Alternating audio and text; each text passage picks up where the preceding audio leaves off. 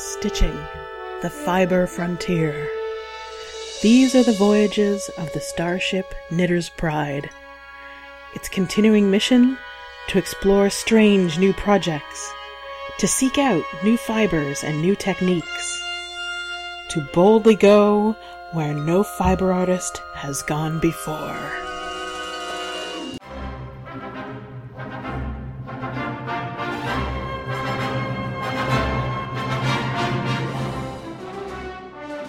Hi everyone, it's May 19th, 2013, and you're listening to episode 74 of Knit One Geek 2. I'm Karen. And I'm Lily.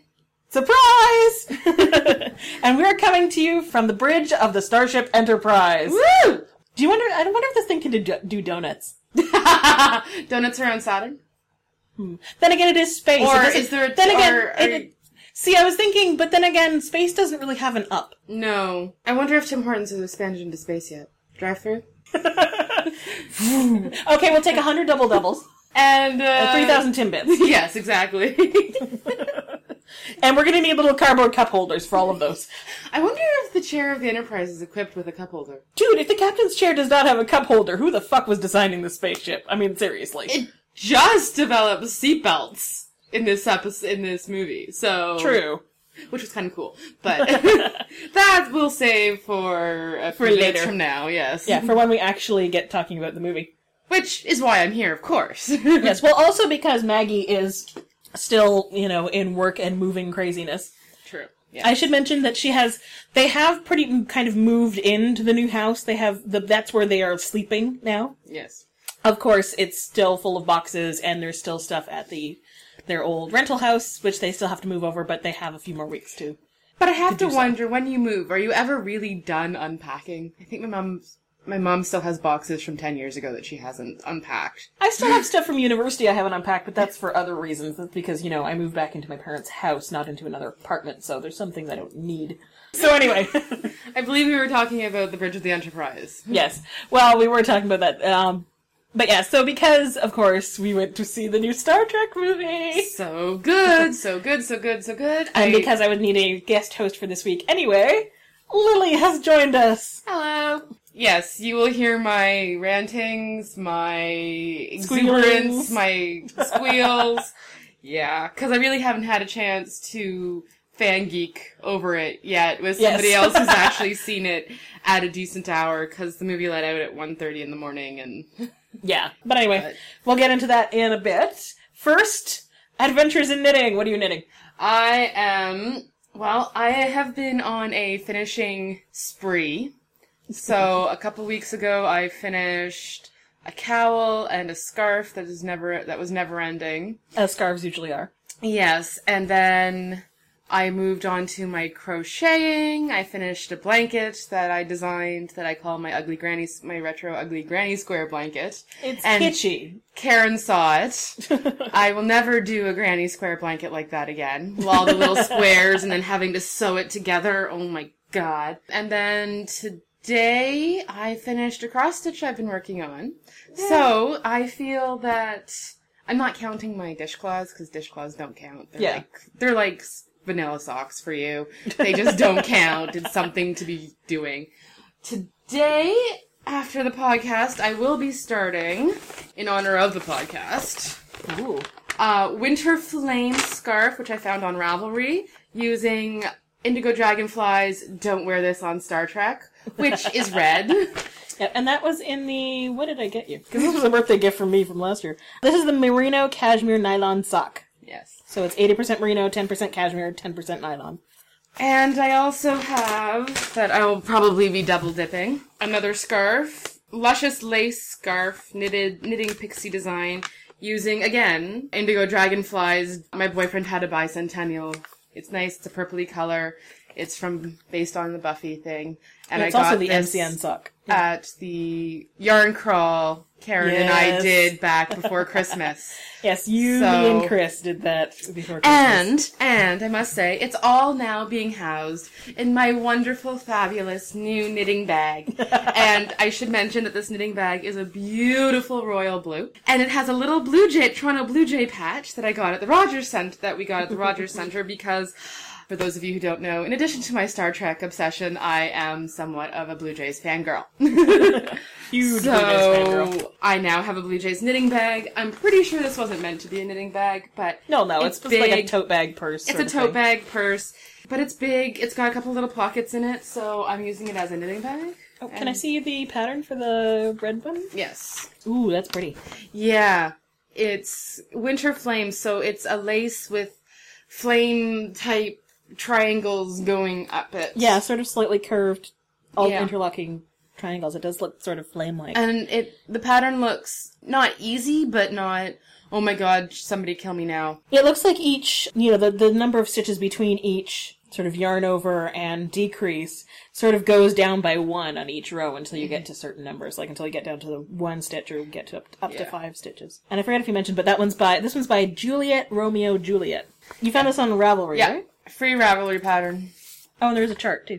I forget, do you use charts? No, and that's going to be a new learning experience for the other one because it's only charted, so, oh dear god. They're not that hard. Well, they're not that hard depending on what sort of learner you are and, how your brain works, basically. Well, I'm not saying that, your brain is worse if you can't do charts. It's that, it's just a different way of absorbing information. I figure if I can read cross-stitch charts and understand what they are, I can pretty much do this. But, some of the cross-stitch charts I've used are complete and total mindfucks. So, wait till I get to Starry Night. Yeah, I was going to say, oh my god, you're doing Starry Night. I have a pattern for Starry Night. Because I was about to mention, you do have that epic Jane Austen ballroom. Yeah, that's not too difficult. That won't be difficult. I was motoring along on that. I had put about a week's worth of hours into that. Mm-hmm. Maybe 2, and then I realized that I didn't have enough fabric for it. Oh yeah, that was the one, the fabric wasn't the right size. Yeah, so it's been put as, and I made so many mistakes on it. I misread the chart. Well, they had to redo the chart, they had to redesign the chart, so when I emailed the place I bought it from, they sent me the revised chart, which, stupidly, had their DMC conversions as well, because the original chart was just an anchor, and you can't get anchor around here, so... Anyway, and then I mixed up some colors, so I had to rip that out, and then the fabric wasn't going to be long enough, so I've put it away for a while. Yeah, that goes into timeout. And I'm going to rip it out, and the fabric is going to be used for doing the Ferengi Rules of Acquisition as a sampler. Yeah. Did I mention I have a slight of a Star Trek obsession? But I think the Ferengi Rules of Acquisition would look really cool. They would. I dare you to enter that in the fair. I can't. Because a couple of the rules involve sexual activities, etc. Okay. So, and the fair is a G-rated place. Like, I can't do my subversive cross-stitch in the fair because... Yeah. I don't quite think Happy Fucking Holidays would be a appropriate Christmas sentiment. Or the fuck the dumb shit. Or... the candy hearts that spell out F-U-C-K. So, anyway, Karen, what are you working on? Okay, so I've got a few things, none of which are any of the things that you probably heard me talk about last time. Because, for some reason, I cast on a whole bunch of stuff. See, at least I went on a finishing binge. I do go on finishing binges, and there's other stuff that will get finished eventually. Okay, so first I have something that I have started working on after the yarn's sitting in my stash for quite a while. A while ago, my mother and I went to the Fibre Garden in Jordan, and actually you can see their website is www.fibre, F-I-B-R-E, garden.ca. Like Fibre? Yeah. Or the right way. My mother bought some yarn for me to make into they had a shawl on, sort of shawl scarf / thing, on display that was one of those ones where you start at one of the side points, and then you increase, and so it's a long, narrow sort of triangle. And it's got like a lace edging on the bottom. So, now that with my receipt of a few new tools this last week, I still really, really want the Chowgu red lace interchangeable set. Okay. But I haven't been able to sort of justify spending that much money, and also because in a few places where I've been wanting to, the places I wanted to get from, they haven't had it in stock. So the Fibre Garden sells... I just thought it sold stuff for spinning. I didn't realize it sells... They have yarn as well. I'm getting there. Okay, sorry. So So instead I ordered some... I realized they sell the tips and the cables separately. Mm-hmm. So I'm like, I could get a couple sets of tips, a couple cables, which would be... Sorry. Yes, just the tips. I may just leave it in, Anyway, moving along. I may leave just the tip in. Oh, God. Anyway. Maggie's never going to go away again. So, yes. So I ordered some tips and a couple cables so that, that way I could try it out. And when I do actually buy the set, I will have extra tips and cables in certain sizes. So once I got the tips, I got out the yarn, which is the Fibre Garden. One of the guys who owns the Fibre Garden, he does his own dyeing. So they have their Dye Guy brand. You can actually find it on their website. They have an online store even. And it's their Joy of Soy yarn. It's a fingering weight yarn of 100% soy fiber. So it looks sort of similar to silk. It's shiny. Yeah, it's really pretty. And it's in the raspberry ice colorway, so it gives you an idea of what color it is. It's sort of that really nice, bright, but not like really bright pink. And there's 382 yards of it, so it is a pretty standard sort of fingering yarn. So I should be able to get a nice size shawl out of it. And I'm using the Ocean City Shawlette pattern by Nancy Whitman from whitknits.com, WHITKNITS. And it's got this fairly wide lace pattern at the bottom of it's again sort of a long crescent shape, and it's done similar to the one that we saw in the store that Mum liked. That you start at one corner. And she actually has it specially graphed out so that the lace flows into the garter stitch section, which makes up the body of the shawl. It's actually really pretty. Mm-hmm. But yeah, so it's really pretty so far. It's actually going pretty fast.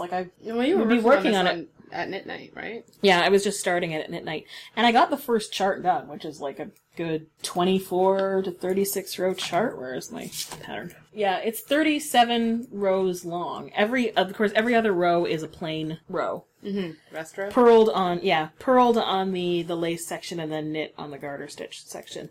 And admittedly, I haven't got many. I've only got 10 garter stitches, including the 3-stitch sort of edge on it. So so the actual shawl part isn't that wide yet. But I've been going through the chart pretty quickly, hoping to get that done. And I really, really like these needles. I really like them. I'm doing them on I think this is a 4mm tip. And I've got a longer cable and 3.5mm tips upstairs that I want to put my Lakeshore shawl onto. How's that one going? I haven't been working on it because I needed to get... A longer cable? No, I needed to swap to a cable that wouldn't come out of the join. Oh, That was the problem that made me stop for a while. Because the cable was popping out of the join. Ugh. Which is not good when you're in the middle of knitting, and it happened at knit night, and I had to do a little rescuing. That's not a good thing. No, it's not. Yeah. Oh, speaking of rescuing lace at knit night, Newbie has started her lace shawl. You were helping her with it, and I was fixing. And I'm gonna say we've talked a lot about Newbie, you and Maggie, and etc. here, and she's been on the show. I was really impressed the other night. Her, I guess we're going to say tolerance for some of our jokes. And, you've all heard these jokes on this podcast as well. Yes.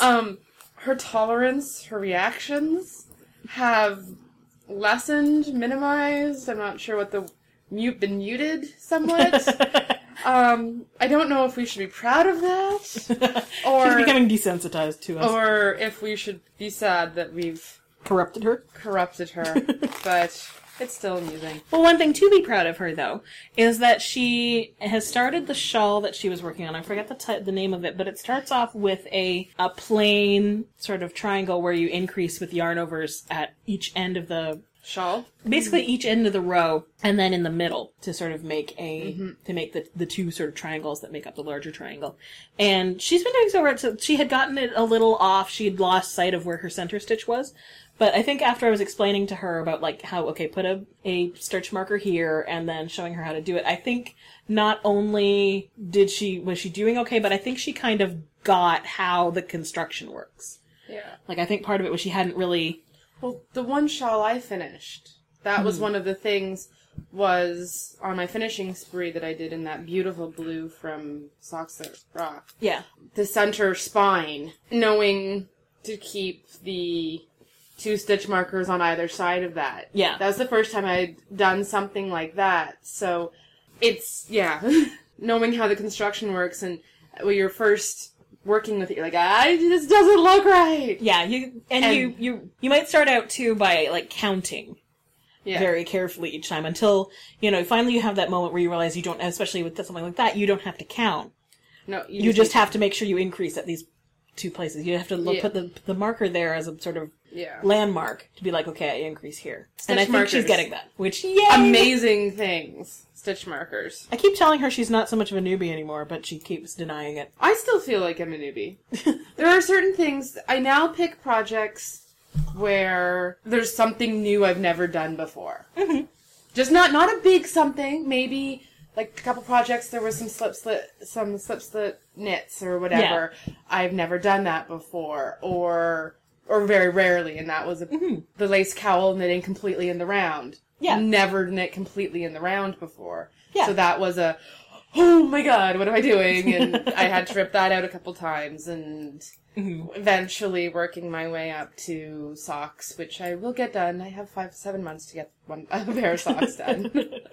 But yeah. And I did get to show her too how to fix when you have forgotten to do a yarn over in the row below. I didn't know you could do that. Yep. Yeah. Well, because basically, if you're knitting across, say you knit in pattern across, and then you purl back. Mm-hmm. And then you're knitting across the next row and something isn't lining up and you're like, what the heck is wrong? If you look at the pattern, you realize you forgot a yarn over. The strand in between 2 stitches is basically the yarn. The yarn over is just a way of elongating the amount of yarn between 2 stitches and then knitting that as a stitch. Yeah. Okay. So all you have to do is pick up the yarn between 2 stitches. And what else are you working on? I also have a sock that I have started. It's one I actually was working on a while ago and then ripped out because it wasn't working. Because I was doing the V Junkie socks from by Alice Yu in her Socktopus book, and I was doing them in this really pretty Koigu. I don't know the number of it because of course they don't have names for their colorways. They just have P1 whatever. It's a nice blue with some oranges. Yeah, and yellows and slightly reddish and some greenish. And it looks like the orange is striping itself. Very slow. It's like, it's spiraling. It's spiraling, yeah. Yeah. It's very sort of muted kind of colors, and it's so pretty. I love it so much. The blue is definitely sort of the dominant base color. But at the time, it's not teal. So no, that's a stretch for you. But I think that the needles I was using at the time, the number of stitches the size of the pattern that I was using at the time, it wasn't big enough, so it wasn't going to fit my calf that well. So I ended up pulling it out, and I sort of knit one on one pair of needles, and then I tried a different stitch number and stuff for the other pair of needles, and that one wasn't really working out either. So I decided to just rip it out, and I would wash the yarn so that it would settle back into sort of a nice flat yarn instead of being all coiled up. So I've restarted those. You're about 3 inches in? Oh, yeah, about that. And so far it's going so well, I think I need to do another, pull it on my heel and pull it on my foot and see how it looks. And I'm doing it from the top down. This one's a top-down pattern. And I'm using the smaller size of Knitter's Pride carbons that I ordered from Webs. So I'm using the 2.5 millimeter needles, and I really like these needles. That's good. They're so cool! They're so strong, but they're so light, too. Oh my god.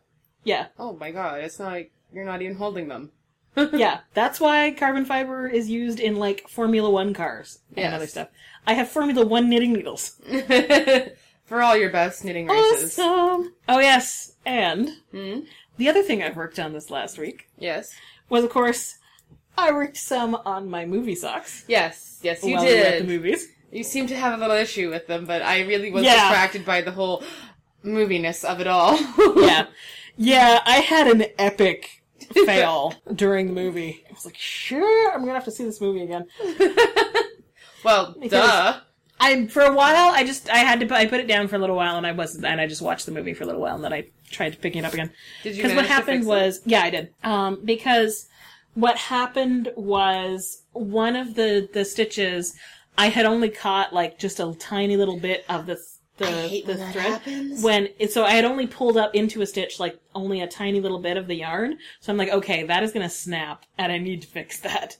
So I had to drop that stitch down. But when I dropped that stitch down, like somehow the stitch next to it also fell off the needle and started unraveling. And then when I picked that one up, and I sort of laddered them both up, and then I had to drop something, but then one of them, something You're just not having a good time with it. So it's like stitches ended up falling off the needles in total like 2 or 3 times unintentionally. That's not good. And each time it was like 4 or 5 rows down, and I have to pick it back up in the dark while flailing over the amazingness of the movie. Yes, so I'm trying to pull it out and make sure I'm catching the right strands and not missing one. And I did actually manage to fix it in the theater, or when you got home? In the theater. Okay. How much of the movie did you miss? I didn't miss a lot of the movie. Like, I was still, looking up at it every once in a while. I just sort of took it slow. Unlike me, who I got so mad at myself, because I think we're about maybe 2/3 of the way through the movie, and I'm like, I have to pee. I'm like, but it's Star Trek, like, just run. My bladder doesn't care at Star Trek. No. Anyway, so we're going to talk about this movie, or are we going to dance around it some more? We're going to talk about your other flail of the week, or... Okay, well, actually, we'll do Star Trek first, because I know you are going to Yes, and so moving into Geek Squee. Star Trek, and there will be spoilers, because I can't talk about this shit without there being spoilers, and it might be loud. Okay, so, well, first, let's just do overall impressions. We'll do non-spoiler overall impressions. Non-spoiler overall impressions... I thought it was better than the first reboot. Mm-hmm. The first reboot was awesome. This one, I think the actors have settled into their iconic roles a bit more. Yeah, settled into the characters. And into the relationships. And I think I think we have to give Zachary Quinto a little bit of credit, because not only did he settle into the role of Spock, mm-hmm. but he settled into the role of Spock with the twist they gave him of embracing more of his human side than Spock ever had. Yeah. And there's a scene in the movie where there's a conversation that's happening, and it's a very human conversation that he got pulled into. Yeah. And I think you know which one I'm talking about. Yes, and we'll discuss it in spoilers. And we also, I think... and I can't remember his name, but we're going to call him the MILF guy. The guy that plays Sulu. I can look it up right now. Also settled into the role of George Takei's Sulu very well. We see a lot of him, and knowing what happens in the original series, he settled. Just awesome movie. Really enjoyed it. There's a lot... John Cho, yeah. There's a lot for the fans. Karen saw me squee about 20 seconds into the movie about something that pulls hardcore Trekkies in. Loved it. Can't wait to see it again. When the movie was over, I said to Karen, when's the next showing? Yeah. So are we doing the spoiler shit now? Okay, well first I'll mention two. What were your... I really enjoyed it. Now see, I should mention too, because I've seen a lot of the fan reaction, and it is very divided. There are a lot of fans who are pretty pissed. But I mean, I would point out that, like, and I mean, I totally understand this is something that you love. Like, this is not me saying, well, you shouldn't feel that way. I'm just saying, like, one thing you might want to cling on to is that... No pun intended. Well, I didn't even realize that. One thing you might want to hold on to is that, this is an alternate universe. Mm-hmm. Not just in the sense that it's an alternate universe, so they don't have to do things. It's more like, it's an alternate universe. It's canonically an alternate universe. So you still have the other movies. Nothing will ever change them. No. That universe is a separate universe. Yes. So J.J. Abrams cannot touch it. He can mention it. Yeah. He can, which he does. He can mention it. They can pay homage to it, which they do. Because really, this cast, this crew, J.J. Abrams, wouldn't be here without the original series. Yeah. But for those, like I said, for those who are not happy with the reboots, you can hold on to the originals because, like I said, in universe, the originals is a separate universe, and nothing J.J. Abrams can ever, destroy that. Yes. So, hold in there. Now...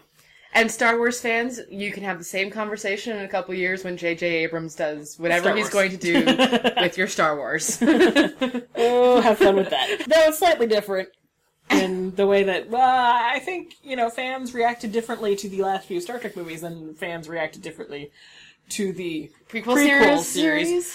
But anyway, moving into spoilery bits. As usual, I will put the time code in saying, don't listen past this point. And I'll tell you when it's safe to come back, when you won't be spoiled anymore. Because, this is a difficult one to talk about without major spoilers. So, because Maggie always does this to me, and I hate her for it every single time because it's always so difficult, I'm going to do it to you. Okay. So what was your favorite moment, or what was your most memorable moment?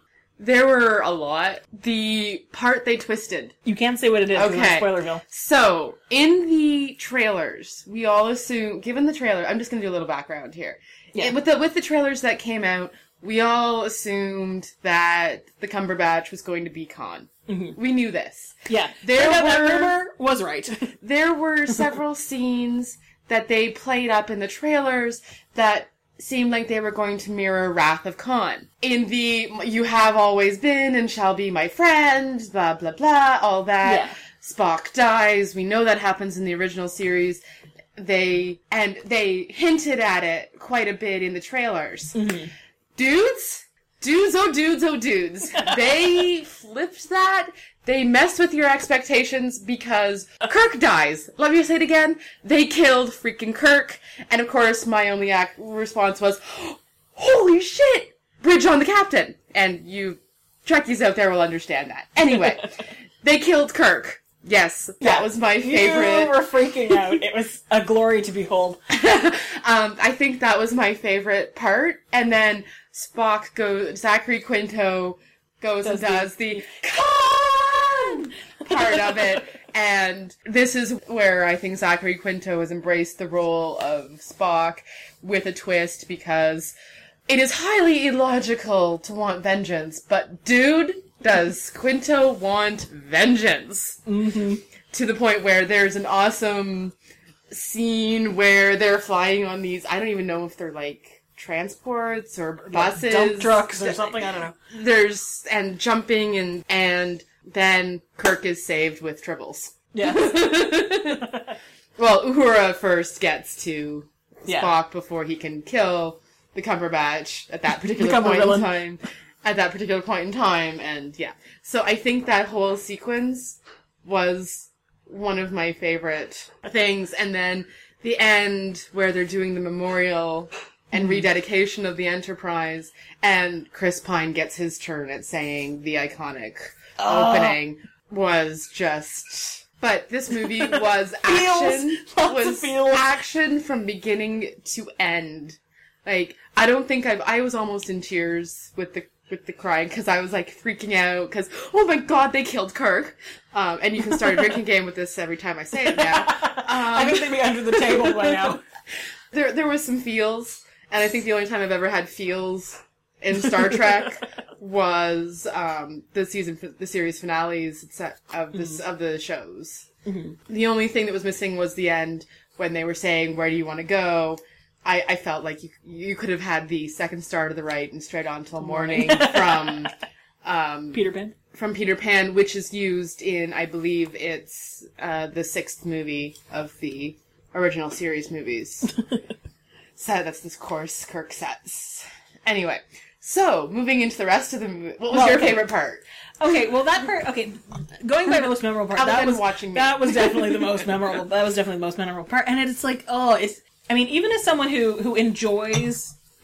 I've enjoyed the other series. I haven't watched a lot of the original series, but I've seen quite a bit of, like, Next Generation. I've enjoyed watching, Voyager and the other series. So and I enjoyed the first reboot movie. Yeah.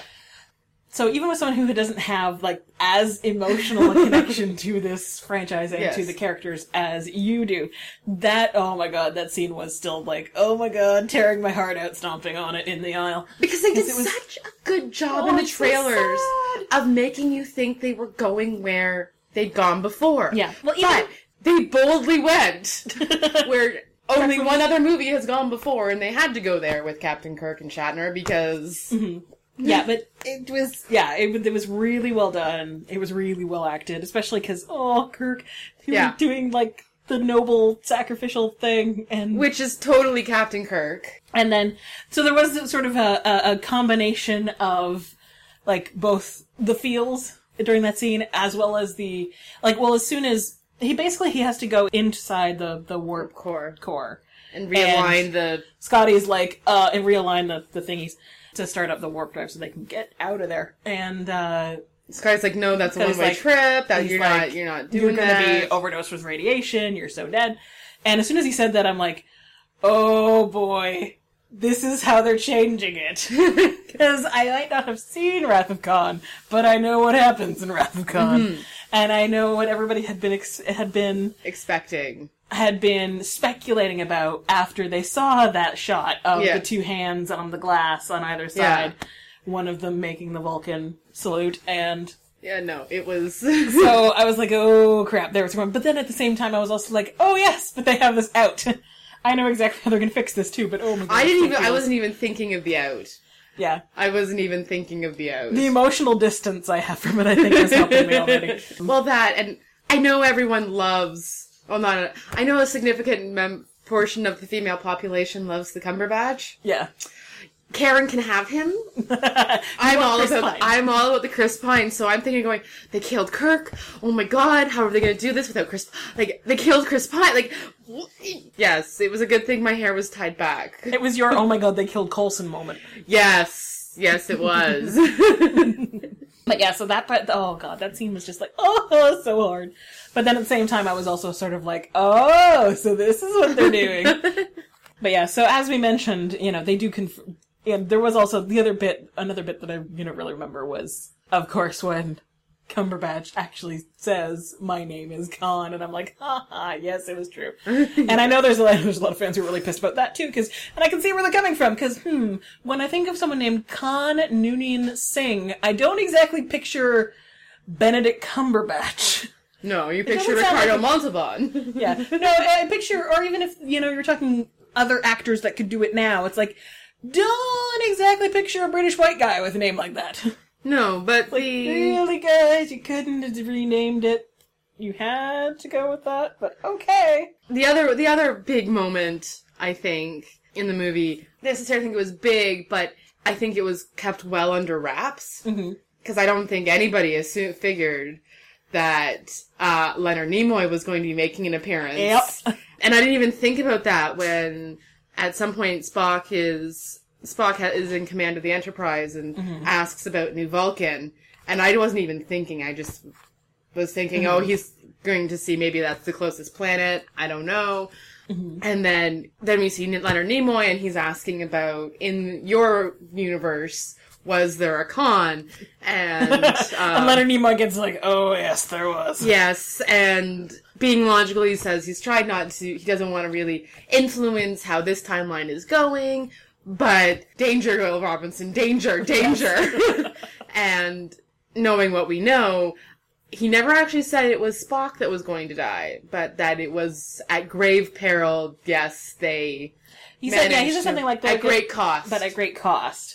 So, and of course that's seeding, of course, to anybody who's seen Wrath of Khan, or knows about Wrath of Khan, that's already seeding in their head the idea like, oh crap, Spot's gonna die. Because you know how it happened last time. And again, twist.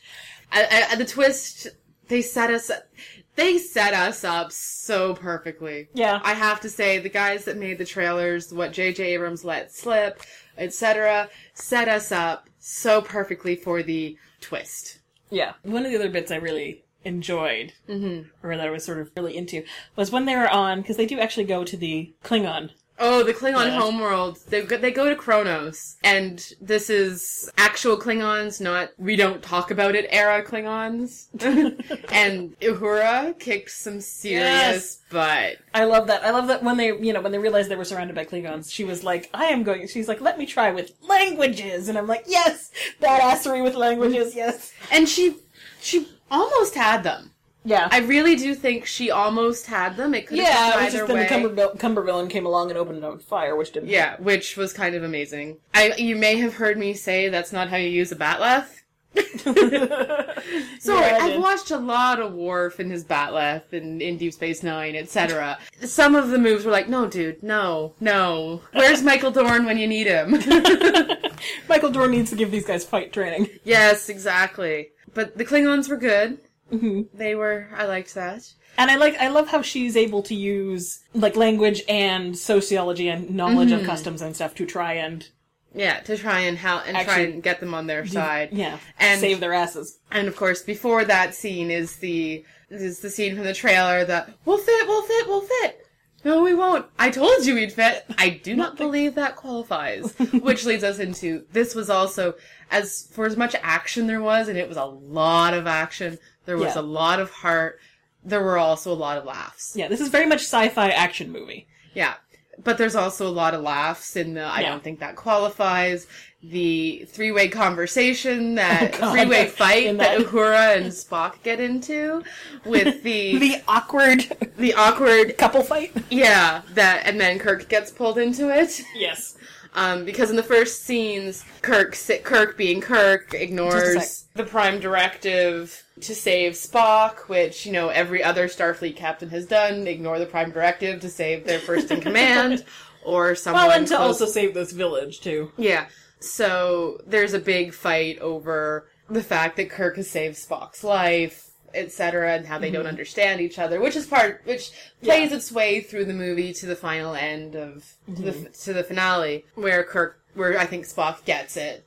Mm-hmm. This is the thing. Stupid me just realized that Bones is played by Éomer. Never actually put the two together. It's like one of those, what? Because I think... You never actually realized this before. No! Well, I'm sorry. Short brown hair, curmudgeonly doctor, and long flowing blonde rider of Rohan doesn't really smack in my head as two. Karen's giving me a look. Yeah. Anyway, the doctor, of course, was the doctor, of course, was his I'm a doctor, not a insert random adjective, adverb, noun here. Which was awesome. Yeah, Scotty. Gotta love Scotty. Oh god, yes. Scotty. There was a drunken bar scene with Scotty in this one. And kind of funny. I want to see it again. When can I see it again? Oh! There are tribbles. Well, there's a tribble. You mentioned. I know, but they're worth mentioning. They're tribbles. And I don't know... One of the parts I started flailing over was, in the beginning, they introduced the Cumbervillain as John Harrison, a member of Section 31. And for those of you who've watched all of Deep Space Nine, that'll ring a bell as the CIA Black Ops type division of the Federation. So that little Easter egg of oh my god, they're bringing stuff in, kind of was fun. Of course, also at the beginning when they were mentioning that, there's one other scene which kind of leads to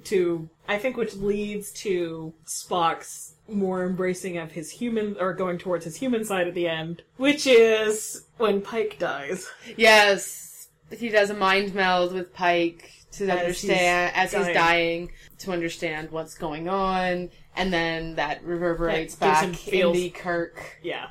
And in the Kirk death scene, which was Yeah, as soon as I saw Pike at that little meeting, because we had seen in the trailer that there's obviously some official meeting that that gets, destroyed by the Cumbervillain.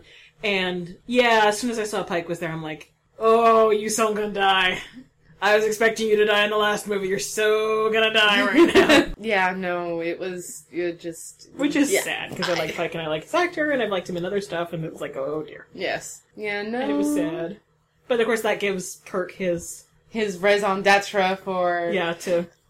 go off and save the day and be the space cowboy he is, slightly ignoring the rules, but playing within them. We haven't even really mentioned Admiral Marcus and his daughter. Yeah. Which was totally setting up for future movies with the daughter. Yeah. Yeah. Gee, what was your hint? Maybe the fact that Yeah. she and Kirk were having moments. We're having looks. And she maneuvered her way onto the ship, and Yeah. Spock, of course, is jealous at one point that there's another science officer on board. Which is amusing. Put on your science officer. Even though he won't admit it's jealousy. Anyway. Yeah, so that's... I could keep going, and going, and going, and going. The one thing I was looking for in the movie is just a J.J. Abrams little quirk. Greg Gernberg is always in what J.J. Abrams does. He was the voice of the angry stepfather in the original, in the first reboot. So I was kind of looking for him in this one. I didn't see him, but he may have been one of the white primitive aliens that was... the white painted primitive aliens. But that was the only other thing I... Yeah. There were a few things that sort of tugged me out of the movie, like, science-wise. Like, I'm calling bullshit on a big section of the end, where they were like, basically where they're like, Earth's gravity is pulling the Enterprise in, and it's like, see, considering we have just seen, and this will go into our next segment in a minute, considering we have just seen Chris Hadfield in the International Space Station, and we have just, seen him come home and seen, like, so I was watching the process of, like, when they had to do special, like, rocket burns and stuff like that, so they could get out of orbit. Yeah. Because otherwise, if they, you have to actually work to get back down to Earth's surface, because you have to, if I remember correctly, again, if at a certain point you don't burn your rockets to point you towards Earth, you will actually get just pulled in by Earth's orbit, and you will just keep orbiting. Yeah. So I don't think the Enterprise can just fall out of space. No. Not to mention the fact that there is an enormous hull breach, and meanwhile, like, I know they have to have something on the Enterprise itself so it doesn't, burn up during re-entry, and I'm assuming it's something that's not like, okay, you're back down, let's spend 6 months putting this special coating back on the Enterprise so that you can go out again. I'm assuming it has to be something that is, very strong or whatever, will withstand the heat of re-entry multiple times. Mm-hmm. But if I remember But they do have a huge hull breach. Which generally, the problem is, if you have a break in that resistive coating, you're kind of screwed, because then everything inside starts burning, and I don't think it would have, I think it would have been depends a bit worse. In the later movies, I believe in TNG, in Deep Space Nine when they have the Defiant, and in Voyager, hull breaches are taken care of immediately by force fields. I'm not sure that keep the atmosphere that keep the atmosphere in. Yeah. They're taking care of... Well, it wasn't keeping the atmosphere in, because we saw people get sucked out. But it takes them, it's not an instantaneous boom, force fields go up to keep anything else from flying out of the ship. Yeah. But I'm not sure if that's something that happens if that was a technology they're playing on in this. Well, we know they have the shields. I'm just not sure. Okay, maybe the shields protect from the heat of re-entry. Mm-hmm. It's just... And they didn't have their shields at that particular point in time when they were trying to re-enter. They didn't have any... Well, they're not really trying. So then they should have torched from the inside, because the inside was exposed. Anyway. Unless they... I don't know. Now we're getting into the nitty-gritty that I don't like to talk about, because then it, ruins the fantasy of space travel and the Enterprise, but I am sure there is somebody somewhere that can explain how and there's also works. That Enterprise actually wasn't actually docked on land. The Enterprise was built at Utopia Planitia Yards. So I'm not sure it actually has something to allow it to survive re-entry. Well, Voyager land... They had Voyager land on... Class M planets multiple times during that series. Yeah, and they would have similar atmosphere. Enterprise D was destroyed by landing. Mm-hmm. So... But so that was part of it. I was like, I call bullshit. But anyway, that's relatively minor for a Star Trek movie, and I was carried away by feels for most of it. It was a good movie. I highly recommend people go see it. Just beware, like I said, if you're a hardcore Trekker, or Trekkie... I prefer Trekkie. There are mixed opinions on it. So, yes. Know that before you go in. The thing I was reading, one of the things that annoyed me, I was reading some of the reviews, and they were talking about fanboys and blah, blah, blah, blah, blah. And I'm sorry, it's not just fanboys. There are fangirls, who quite enjoy this series. And when we were in the theater, it was mostly people in and around their 30s, and it was an 20s even and mix. 30s. And it was an even mix of men and women. Yeah. Who were all laughing right along with us, who were all freaking out right along with us. Spock Monkey enjoyed it as well. Yes, we should mention Spock Monkey did come Yes. to the theater with us. We have lots of photographic evidence. Yes, we do. We'll have to post some of that in the thread. Of Spock Monkey in my office waiting for me to be done work, in the car, seatbelted in, with his ticket, with some pop, with some M&Ms, and then tucked in bed safely at the end of the night. So yes, Spock Monkey was there. Yes. As Spock promised. Monkey may come to Superman with me. Or maybe I can get Maggie to make me a Super Monkey? Super Monkey. Maggie, if you're listening to this, Super Monkey, what do you think? Or when you're listening to this. So, are we going with the other TV version flail, or are we going with we can go with space? We're going in space Okay. first. So, it is safe to come back. There are no spoilers from here on in. Well, not for that, at least. Yes. Well, they're not really spoilers for anything else we're talking about. So yes, we're back. It is safe to start listening.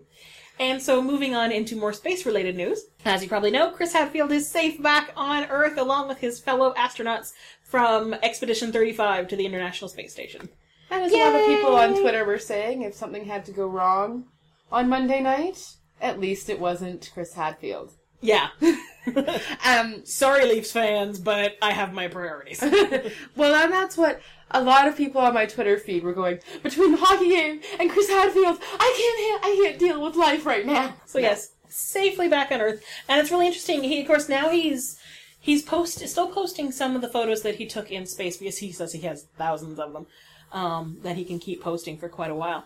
But it's also, he's been posting a lot of tweets and a lot of pictures about his recovery, basically. Which will take about a year. Yeah, at the Johnson Space Center. He said, he'll be mostly okay within a few months, but when it comes to, regaining bone density and stuff like that, that's going to take, a full year. Well, he's still saying he's dizzy, he gets tired easily, because, of course, when you don't have gravity pulling on your muscles, you don't have any resistance training.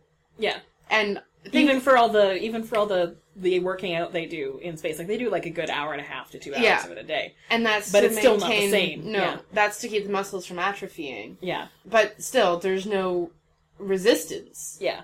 You need the resistance to hold your head up. Yeah. You need gravity to push your he tweeted that he was wearing a suit of some kind to keep the blood moving up to his head, because the circulatory system hasn't had to do that. Yeah. And he said that massive ear pop. Yeah, and he said that he doesn't have he even doesn't have the breath control that he does. I think he mentioned he was playing guitar with somebody, but he couldn't sing along because he doesn't have his breathing is his not, lung capacity is different because he's actually having to. And he's, of course, all of this they're learning more as he's doing all of his physio and his tests and stuff. They're gaining information about what it is to stay in space that long, and its applications for things like osteoporosis and the circulatory system, lung capacity, all that kind of stuff that will have applications here on Earth. Yeah. And like I was saying to Karen, I was reading some of the news articles, and everyone's like, well, it's not like he's the first person in space, and giving a lot of bad flack, because, people do that on the internet. But I think what Chris Hadfield did was make space accessible. Yeah. And it's not a bunch of elite, well, it is a bunch of elite guys going up in, men and women going up into space, but it made us part of it. Yeah. His being able to send videos and people being able to ask questions and students. He did tons with students and live tweeting, answering questions, doing experiments with students from grade school to university level to doctorate level.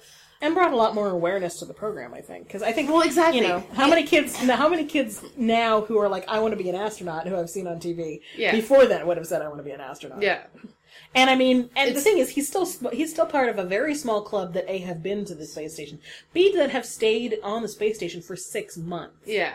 They haven't been doing that long, as far as I know. The Russians, I think, have been doing it longer than. But then that's the other thing they're doing with him, is they're seeing, okay, we know what the toll on the human body is for a month long. Yeah. Is there a cumulative? Yeah. And they were cumulative for 6 months. And they were saying our atmosphere protects us from a lot of, should protect us from a lot of radiation that the sun gives off. They're not as protected in the space station as we are here on Earth, even with our lovely holes in our ozone layer. Yeah. So what are the long-term effects? Is he going to develop cancers or whatever because he's been exposed to the radiation? We don't know. Yeah. So it's really cool. Well, and of course, two of the really cool things that we absolutely loved was a lot of people were retweeting this, but so if you haven't seen it yet, while he was up there, he actually did two sort of musical things because he was actually working with a group to fund like music education in schools. So one of them he and Ed Robertson from the Bare Naked Ladies with the Bare Naked Ladies with the other members of the Bare Naked Ladies and a high school glee club originally did a couple months ago the live singing. Because they did that originally a couple months ago. Let me give the details. Okay, sorry. Yeah, he and Ed Robertson wrote a song called ISS is Somebody Singing. And it was they originally filmed it with the rest of the Bare Naked Ladies and a high school glee club. I think it's the Wexford Gleeks. Yes. Is what they're called. And they actually filmed it and it was actually played on CBC. And it's pretty amazing to watch to begin with. But then a few weeks ago, I think it was May 6th, it was Music Monday. They had schools from across Canada. They brought Ed Robertson, the Bare Naked Ladies, that Glee Club, Gleeks back. To the Ontario Science Centre, I think. I think so. And then they had schools and community groups from all over Canada. Yeah, and even some internationally. When I looked at the map. I knew it was all over Canada. There was something, I don't know if I knew the ones all over Canada were simultaneously. Basically, everybody sang this song at the same time all over Canada. I don't know about some of the international ones, if they were able to do it at the same time or if they just did it on the same day. Yeah. Like some school classes. I think there were some in like Australia, like classes in Australia. That's cool. England and other places That's cool. Some in South America. And it was so cool. And then the one that got retweeted a lot. And that song is really cool. I really like it. It's if you like the Bare Naked Ladies. It is a very Bare Naked Ladies song. Yes. And it's really cool. And then a couple days it's not a great song. We're sounding like we're qualifying it, but we're not qualifying it. Bare Naked Ladies are awesome. Yeah. And then just before, like a couple days before they came back, his son Evan, who's the one who actually tweets everything, like releases all the messages and photos as tweets and stuff. He edited together footage of his dad singing and other sort of footage to basically create, like, it looks like a music video. Yes, it does. Of Chris Hadfield singing David Bowie's Space Oddity. And you really have to see this because it's really funny to watch, partly because, I mean, they've changed the lyrics a little bit. Yeah. To make it a little more applicable. But it's also really funny to watch because it's like, oh my god, it's like a music video. That was actually filmed in space. Yeah. Like, he's actually in the cupola of the International Space Station. And there's Earth outside as he's singing. So it's rather amusing. You should really check it out. And you can find both of those on YouTube. If you just start typing in Chris Hadfield, you will find both of those. And Hadfield is Hadfield. It'll probably auto-finish with either of those. Indeed, yeah. Because he's awesome. And speaking of awesome... Yes, Karen, flail, go ahead. Okay, so... last weekend was the weekend of non-ending flail, because there had been rumors that Friday we would get news about Agents of S.H.I.E.L.D., and we did. ABC is definitely picking up Agents of S.H.I.E.L.D., like we knew that wasn't going to happen, but hey, this is a Joss Whedon show, you never know. Well, this is a Joss Whedon show as well as Fox, so this might actually have a chance of... You do have a point. of succeeding. This might actually work. And of course it doesn't help that, like, as the Mary Sue was saying, ABC would have to be allergic to printing money, not to pick this up. Yes. So, like, and then Friday we got, like, the 30-second trailer, or maybe it was even Sunday, I can't even remember. It was just sort of a blur of, oh my god, freaking out. And, so we got little bits all over the weekend, and then finally last Tuesday we got the full 2 3/4 minute trailer for Agents of S.H.I.E.L.D., and oh my god, it looks good. It looks good. I was freaking that. We watched it just before this, because Lily hadn't seen it yet. I have seen this trailer, like, 8, 9, maybe even 10 times by now, and I was still flailing. Yes. Oh my god. I cannot wait, oh my god. And there's lots of moments in it that are like, yep, this is a Whedon show. Like, you hear this voice asking, one of the main characters of Grant Ward, what SHIELD stands for, and he gives out, what it stands for, the security helmet, blah, blah, blah. And she asks him, what does that mean what does that mean to you, or something like that, or, she asks, what does that mean to you? And he says, it means someone really wanted our initials to be SHIELD. Spell it SHIELD. Which is funny, because it's true. Some of those some acronyms, you just gotta be like, really? Yeah, really? Like, SHIELD has had it has stood for different words throughout its history, but like, someone at Marvel was like, okay, we want this to be called SHIELD. What's a cool word to use? SHIELD. Okay. How do we then finding the words to go in it to make that up? So, yeah, and it's like, oh my god, and there was Coulson, and I cannot wait, oh my god. It looks so good. It looks so awesome. There's nothing I can really add to Karen's flailing. Yeah, I can't even deal. It's like, is it September yet? I want this show. I want this show so bad. Well, in the interim, you do have Much Ado About Nothing coming out in the next month or two. Which looks really good. Yes. I'm excited for that one. I'm hoping it comes here, though I'm not terribly confident it will. At the very least, it'll be in Toronto. So yeah, I promise I won't be mentioning Agents of S.H.I.E.L.D. like every week from now on. Okay, guys, you heard that? You heard that? We're gonna have to stick her to that. Or make her stick to it. Yeah. Because otherwise, like, if you're not sick of it by now, you'll be sick of it by September by the time it comes along. Now, does that include just Agents of S.H.I.E.L.D. or any Marvel? Well, it might be difficult not to talk about any Marvel, because, like, we have Thor coming out, and Joss Whedon did make a mention that there are certain characters there's certain characters he's confirming that are going to be new to the Marvel Cinematic Universe characters that are going to be in Avengers 2, which are in the comics. Okay. The only one I remember at the moment is Scarlet Witch is going to be in the Avengers 2. The other thing we should mention is when we went to see Star Trek, there was a trailer for Man of Steel, which is the new incarnation of the Superman movies. Which you are super excited about, and I think we'll have to have you back on. I am super excited about. Don't get me wrong, love the Marvel Universe, love the Marvel movies, great. I'm a Superman girl. One of my first TV crushes was Dean Cain. I love Terry Hatcher as Lois Lane. I still watch those shows. I have them all on DVD. Superman is he's your hero. He's Superman. And what makes it better is the creators.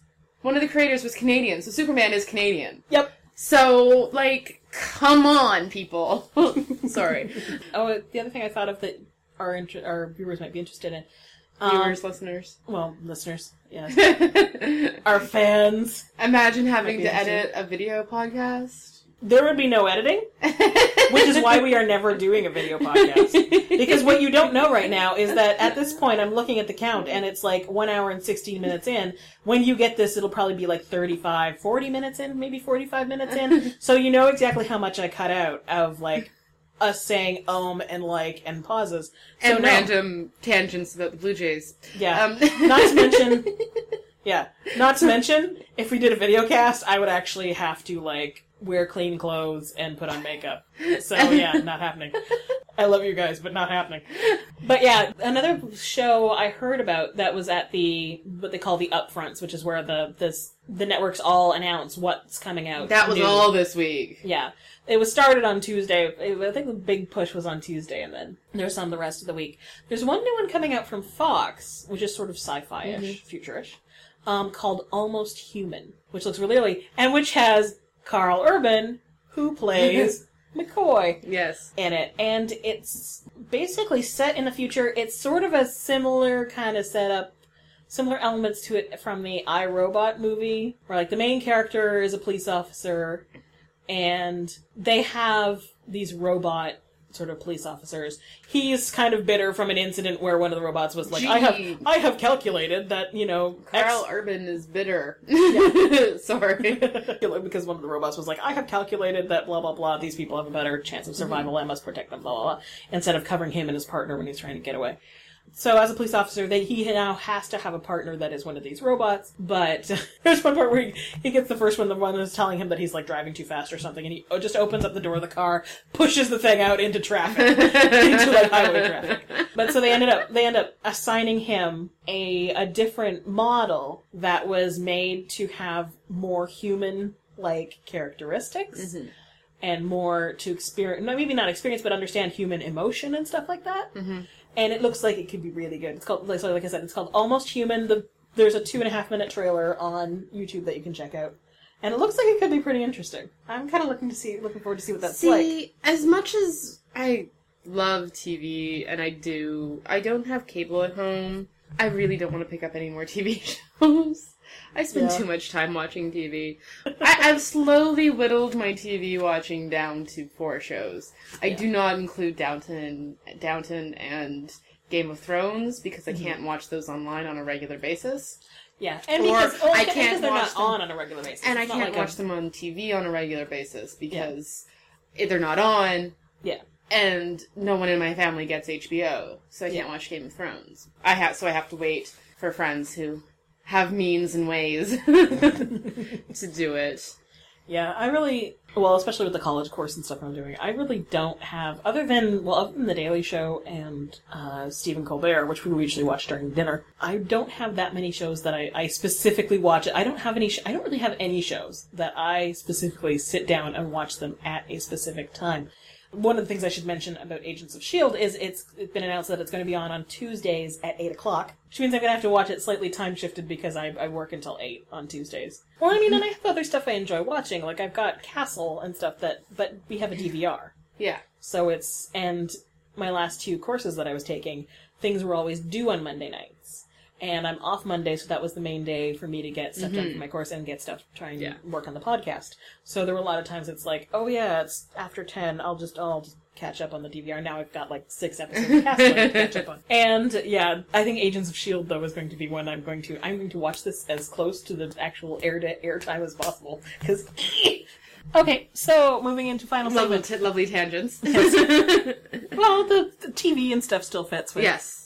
Our umbrella under knitting and geekery is rather large. This is a good thing. This is true. Yeah, so moving into cravings, covets, and crushes, I have an Etsy seller who has some seriously gorgeous stuff, and that I've been sort of drooling over. I went through a period where I was looking for people that did a lot of like gradient sort of things, and this person does some really pretty stuff. It's an Etsy shop called Black Trillium Fibers. So etsy.com/shop/Black Trillium, BLACKTRILLIUM is the address. And she does a lot of like dyed sock yarn, and she does also some worsted and bulky ones too. She does mini skeins, but she has these really pretty gradient kits too. Like I'm looking at one, the blush gradient kit, which goes from a very light pink to a deep red.